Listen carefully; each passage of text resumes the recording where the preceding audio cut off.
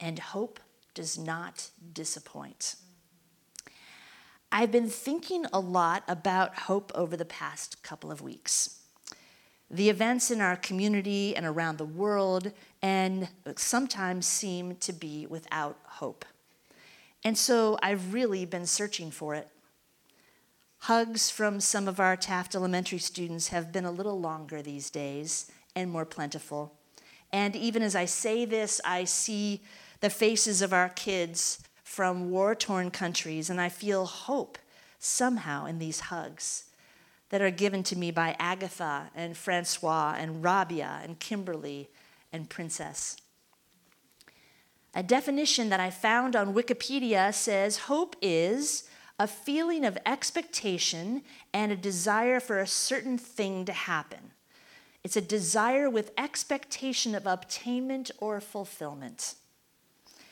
And through this definition, sometimes in my world, an example of a hope I have might be, I hope I make it to the gas station before I run out. Oh, yeah.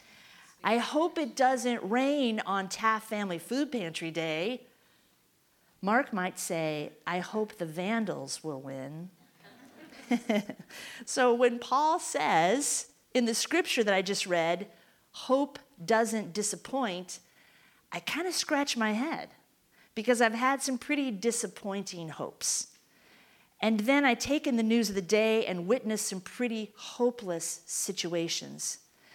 So I dug into Romans this week to learn more about what it was like during the time that Paul actually wrote this letter. I wanted to better understand his thoughts on hope. Paul wrote the letter to the Romans in approximately 57 AD, just a little over 30 years after the death and resurrection of Christ. Christians in first century Rome were often poor and sometimes enslaved. They were oppressed by a powerful government whose main goal was more power. But Paul tells them, hope doesn't disappoint. Now, some of the references in this letter suggest that there were at least 5 house churches in the city of Rome, and Paul hadn't actually been to Rome yet. He wrote this letter to prepare them for his first visit there. He wanted to give these new Christians a careful and detailed theological introduction before his arrival, which made this entire letter to the Romans an elaborate and really dense theological essay. His writing tends to follow something like this. He tells them what he's going to tell them, then he elaborates on what he's told them, and finally, he tells them just what he's told them.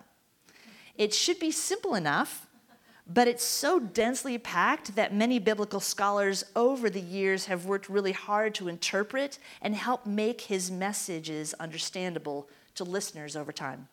But it is agreed upon that Paul's main theme in this letter to the Romans is that salvation is the ongoing work of God. It's rooted in the story of Israel, and it's unfolding now as all nations come to follow the one God of Israel through faith in Christ. And so Paul says, hope doesn't disappoint. And I wonder what he meant when he wrote to the first Christians. And I wonder what this can mean to us today. And you may wonder why I'm preaching on this on All Saints Sunday. But I think hope has a lot to do with our lives as followers of Jesus. Our Christian tradition talks a lot about hope. So beyond the definition from Wikipedia that I just read, what is Christian hope? The most common answers that we might hear are hope in the resurrection and hope in heaven, a place where we and our loved ones go after we die. So, full disclosure, I went down a bit of a rabbit hole this week, as I many times do in preparing for a sermon, and I reread some of N.T. Wright's book, Surprised by Hope. N.T. Wright is an Anglican bishop and a New Testament biblical scholar, and he's authored over 70 books. His writings and research around heaven and resurrection have been really impactful for me over the years. And so I really wanted to spend time this morning sharing about the way resurrection was understood by the ancient Hebrews, and then by the first century Jews, and then by the early Christians. And I really wanted to spend time talking about the mystery and the wonder of the resurrection and how the women and the first disciples who found the empty tomb and then had encounters with Jesus, sometimes recognizing him, sometimes not, how they barely had language to describe this event as they ran to share the news, and how the early church formed and grew so quickly. And I really wanted to talk about the hope of heaven and what Jesus meant by, "You will be with me in paradise," to the men who were crucified alongside him. And I really wanted to unpack how I think many modern Christians have missed the point in thinking that going on to heaven after we die is not just one belief among others, but sometimes seems to be the point altogether of being a Christian. But maybe I'll save those notes for another time. Because on this All Saints Sunday, I felt the Spirit pulling me to stay focused on hope. So what did Paul mean when he wrote to the Romans that hope doesn't disappoint? Paul didn't see the world with rose-colored glasses. He was not an idealistic Pollyanna who only thought the best of people and horrible situations. Paul's the one who was on the road to Damascus, ready to do some pretty horrible and murderous things to the early Christians, when he had an encounter with the bright light and ultimate conversion through Ananias. No, Paul understands the reality of his current cultural and political situation. And in first century Palestine, everybody understood how the world worked. They were living under the Roman Empire. The Romans got to rule most of the known world because they had the biggest military, the most money, and were willing to do whatever it took to secure their power. They held that the amount of resources in the world was limited, so you did whatever you had to do to make sure you got as big a share as you could. And then there's Jesus, the preacher from Nazareth who told an entirely different story, saying that things like people who were merciful and meek and peacemakers and those who hunger and thirst after justice are blessed. Jesus taught them to radically rethink the priorities and value systems around which they oriented their lives. And Jesus didn't just tell this story, he lived it out. He spent time with those who were considered outcasts by the world and even the religious system. He taught, ate with them, and he healed all people, regardless of where they fell in the societal class. Jesus told the people of his day to reconsider a different story, a different understanding of what was really possible. He isn't teaching them how to leave the world. He's teaching them how to live in the world. It must have been like one of those Escher drawings where you're seeing it and you just can't glance at it and get it. It compels you to stare at it a long time. It stretches the viewer to reconsider the boundaries of their understanding and reconsider what's really possible. And Jesus taught his disciples to pray, "Thy kingdom come, thy will be done on earth as it is in heaven." So I believe to understand Paul's writings on hope, we see that the resurrection event changed everything and served as a powerful symbol of hope for the first Christians.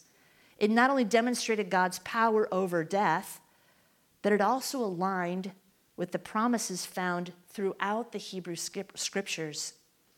These ancient promises that all Jews learned and knew about indicated that when the halves of heaven merged with the half of earth through the work of the Messiah, special care and protection would be given to the weak and the vulnerable, and caring for the poor and marginalized would become central acts of God's kingdom on earth. Paul and the early Christians believed that the resurrection of Jesus marked this beginning, the coming together of God's kingdom and earth. God had come to earth through Jesus. And the early church, including Paul, viewed the resurrection as the starting point and recognized that they were in the midst of and part of the unfolding of God's kingdom on earth.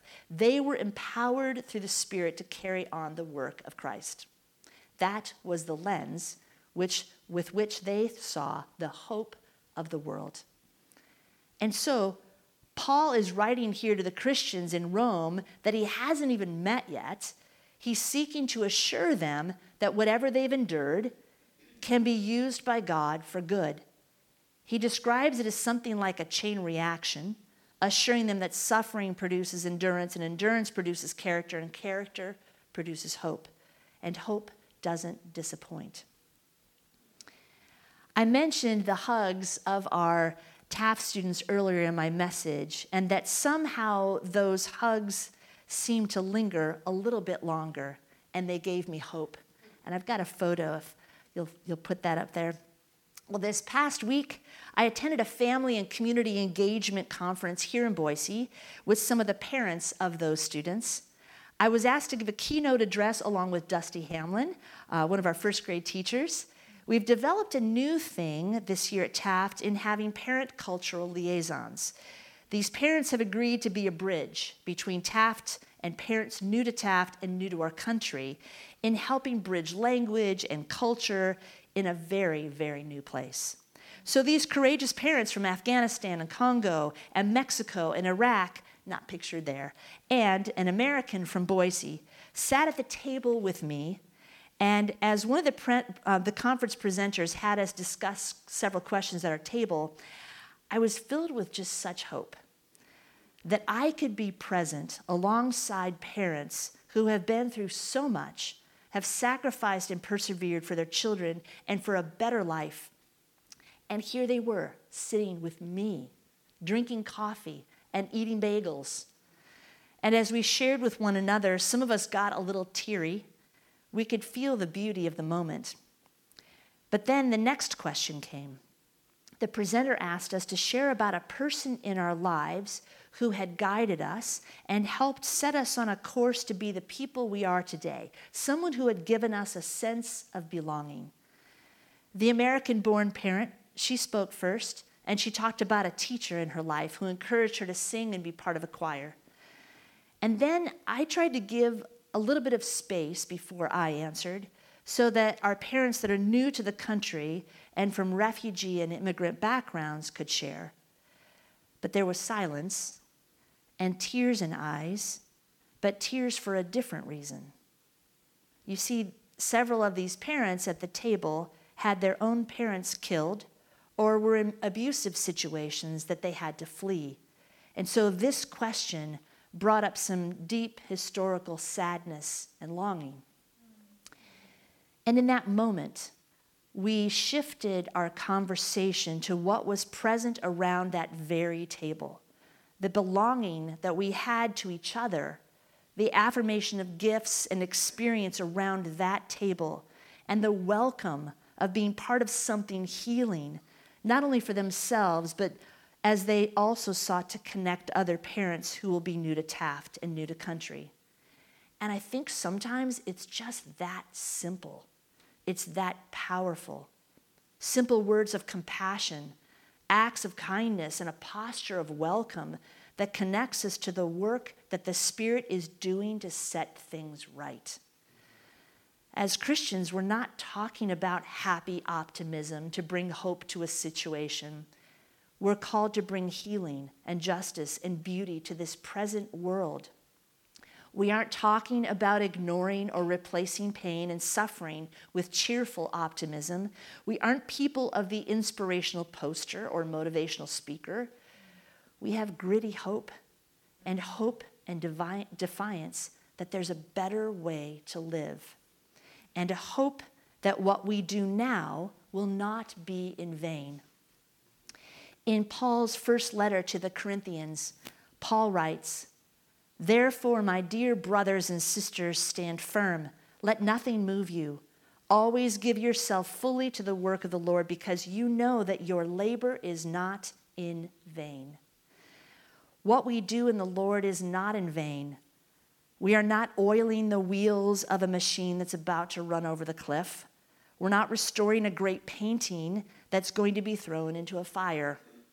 We are part of something that will become part of God's kingdom. Every act of love, gratitude, and kindness, every minute spent welcoming someone new, seeing someone, really seeing someone, teaching someone to drive and be independent, every act of care and nurture, of standing and speaking out in support of a vulnerable person, of forgiveness and love, every action that spreads the good news, all of this finds its way through the resurrecting power of God into the new creation, unfolding even as we are here this morning. What we do now is not in vain. It's like the stonemason working on a big chunk of granite that will eventually be placed to build a beautiful cathedral. He might chisel a line here, a curve there, a wave or a ripple through the middle, and he might not ever see the end result, but his part in this creation is integral to the completion of a beautiful structure that will one day house people worshiping God. I hope we can all experience that no matter what our lives look like in this moment, that something stronger, deeper, and more beautiful is moving around us and including us, and all those who came before us, and all those who will follow us into God's really big story. Our work is not in vain. What we do now is not in vain. And God's work of hope is found through the church.